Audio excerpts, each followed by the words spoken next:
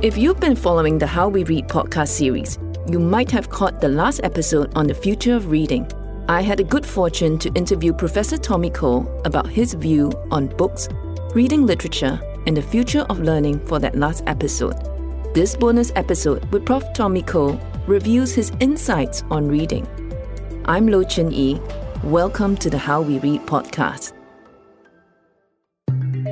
The career resume of Professor Tommy Cole is long and distinguished.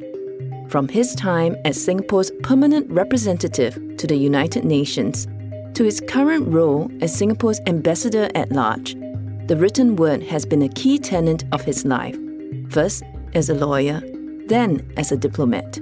A prolific author who aims to write 3 books a year, Prof. Cole is a voracious reader who extols the virtues of reading literature. I want to talk about the importance of books, of reading, and of literature. I want to also talk about the 4th Industrial Revolution, which is upon us, and the future of humanities. I want to talk about why studying literature or reading books of fiction is important to all of us, even to professionals like me. In a conversation about reading, the first question, logically, would be to ask which books are currently on Prof. Cole's reading list.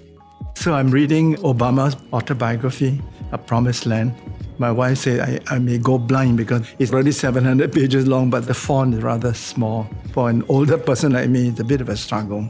Unfortunately, all the 3 books are non-fiction. So second book is a very charming book on the history of Jakarta. I go often to Jakarta on business, but I really don't know the deep history of Jakarta and the historical legacy, what I can still find in modern Jakarta. The third book, written by 2 ladies, is very fascinating for anybody interested in history. It's about the ancient port cities of Southeast Asia. Some of those cities have lost their importance. Some have even lost their status as a port. I don't know whether you've ever been to Bujang Valley in Kedah. Next time you're in Penang, take a side trip, which is an hour away by car, and you'll be surprised that in a site which is quite far from the sea, you find Buddhist monument, Hindu monument, all testimony to the fact that once upon a time, this was an important entrepot port. So it was an eye-opener for me, to visit the site. And there is a museum on the site. But because it's not Islamic, it doesn't get much publicity in Malaysia. Recently, the Arakan very much in the news. And one of the port cities discussed in the book is a port city which is now called Pegu, but was once upon a time called Merak-U. And apparently was a great port city of the Rakhine, And I've always been very puzzled by what we can find in Palembang today of the ancient Srivijaya Empire. The book tells you all these great ancient port cities and port states, actually. As Singapore's preeminent diplomat, Prof. Cole maintains a global view of Singapore's progress as a nation. That progress is built upon how that nation nurtures its younger generations, and reading plays an important part. In Singapore, I think the government in general, and MOE in particular, focuses on what the government calls STEM, science, technology, engineering, and mathematics, because they feel that the 4th Industrial Revolution is basically driven by technology, science, and engineering. And to prosper in the 4th Industrial Revolution, we should educate our young people with these skills, But this is not the whole story. The whole story is that in order to succeed in this new world, we need technologists who understand humanity and humanists who understand technology.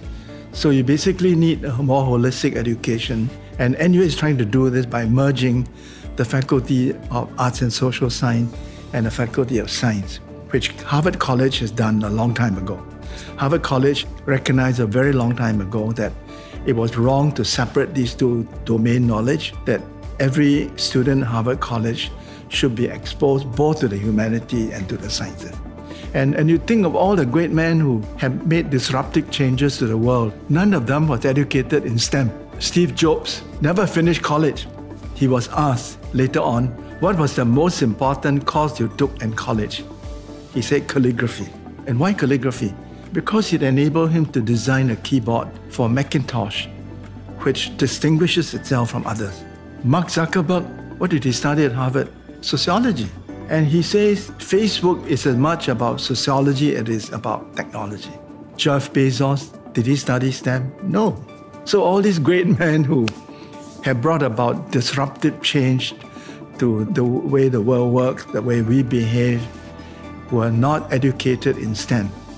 But they were humanists who understand technology, and they were technologists who understand humanity. And Steve Jobs had a beautiful quote to say, the reason Apple succeeds is that technology is married to the arts, married to humanity. I think it's important for us to educate our children in the sciences, in technology, but they should also be exposed to the humanities. It is another way of saying that merely being book smart isn't key to a successful life. Prof. Koh believes that we need 3 different kinds of intelligence.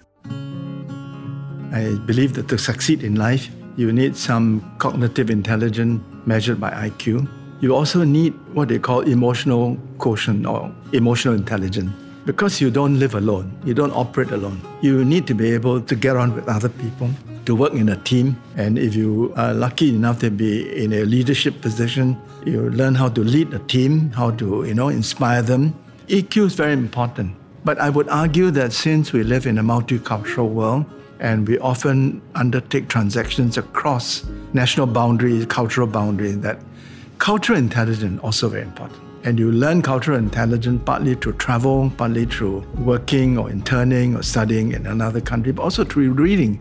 One of the great advantages of reading is that reading enables you to transcend your limited circumstances, however difficult. It transports you to another world, another culture, another civilization. It's a very liberating experience, So I'm a great champion of books and reading. Prof. Koh's diplomatic career has been focused on America. He sees reading literature, both fiction and non-fiction, as key to understanding this diverse superpower. I've spent over 20 years of my life in America, and I keep up to date with America because one of my lifelong quests is to understand America, which is not easy. It's a complicated country. One of the ways to understand America is through reading. So when my younger friends come to see me and said, I'm being posted to America, can you share with me some insights? I try to share with them my understanding of America, but I also give them 2 reading lists. First, a list of non-fiction books, which is obvious. But less obvious is a list of fiction books. And I explain to them that the works of fiction are as important as the works of non-fiction. Works of non-fiction tend to be very dry, There's no blood and spirit and soul in them. But when you read great works of fiction, you not only get the facts, but you understand the complexity of the human situation. And you begin to understand, therefore, how Americans think because of their history. How America look at the world and what are the American values, which is a result of centuries of heritage, Reading books of fiction are as important as reading works of non-fiction. Prof. Koh's chronological list of fiction spans the breadth of American history. I have 11 books, and it's an open list. I will constantly update it. So the first is Herman Melville's book, Moby Dick, 1851. The second is The Adventures of Huckleberry Finn by Mark Twain, 1884. Third, Scott Fitzgerald's book, The Great Gatsby, 1925. Fourth, William Faulkner's book, The Sound and the Fury, 1929. Fifth, The Grapes of Wrath by John Steinbeck, 1939, during the period of Great Depression, And sixth, Ernest Hemingway's book, For Whom the Bell Tolls. And 7, J.D. Salinger's book, The Catcher in the Rye. 8, Harper Lee's book, To Kill a Mockingbird. 9, Joseph Heller's book, Catch-22. 10, James Baldwin, The Fire Next Time. And 11, Toni Morrison's book, Beloved. These books span centuries of American history and life. And I picked the book because they represent a certain period of America and tell the great stories of that time. Reading literature is not only important for diplomats who need to understand other countries. It's important to everyone, not just the diplomats. And my regret is that our education system and our parents don't understand the importance of reading literature. So I use every occasion I have to try to explain why studying literature was one of the best investment I made in school. It helps us to write, to think, and to speak clearly. It gives us a command of the language, which is very important in life. It makes us have a better understanding about human nature, about the complexities of the human condition, and to be less judgmental, because we all tend to be judgmental. Reading literature makes you more empathetic and less hasty in judging other people. And as I say, if you're an international person, as I am, reading has enabled me to have a better understanding of another country, another culture, and other people. It helped me to avoid making bad cultural mistakes when I negotiate with other countries. With Hollywood frequently adapting literary works for the silver screen, there is a temptation in our now always-on instant gratification mentality to want to consume these great works only in their cinematic versions. Got nothing against film. In fact, when our chairman NAC, I had to fight against the bureaucracy, insisted that we put film on our agenda because I think movies are a very important part of the world's cultural scene, In fact, it has tremendous power. So I'm nothing against watching documentary, watching great movies. But there's a role for film and there's a role for book. Very often reading a book gets you more benefit than watching a movie adapted from the book. But sometimes the movie is so well adapted that you actually enjoy the movie more than the book. So, it cuts both ways.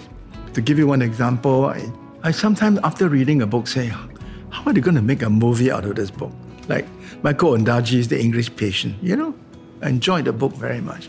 And I was saying it would be very hard to make a movie, and yet they made a great movie. I thoroughly enjoyed the movie.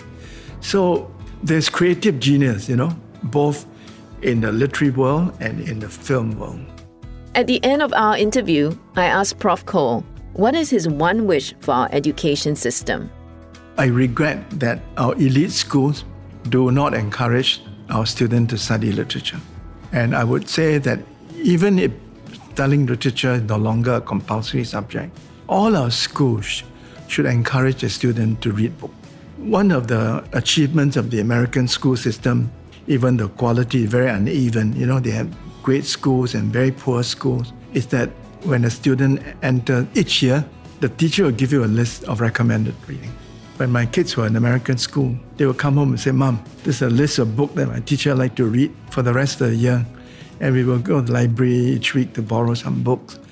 I don't know whether our schools do that. I don't see my grandchildren coming home with a list of recommended reading. We should do that. Our schools and our Ministry of Education to understand that to survive in this new world, you not only need technologists, but you also need humanists. And most of all, you need technologists who understand humanity and humanists who understand technology. While technology, science, and engineering are crucial to the ongoing Fourth Industrial Revolution, we need more than just these skills to prosper. The World Economic Forum states that the Fourth Industrial Revolution represents an opportunity to harness converging technologies to create an inclusive, human-centered future. To understand how we can take advantage of these advances and create value for humans, we should look beyond the technology. Thus, we need a holistic education and our students to read widely so that we will have, as Prof. Koh puts it, technologists who understand the humanities and humanists who understand technology. Thank you for listening to the How We Read podcast bonus episode. Many thanks to Professor Tommy Koh for sharing with us about the importance of literature. Swipe on the cover art to see show notes with links and references. We're available on all major podcast apps. For more information, please visit lochenyi.com.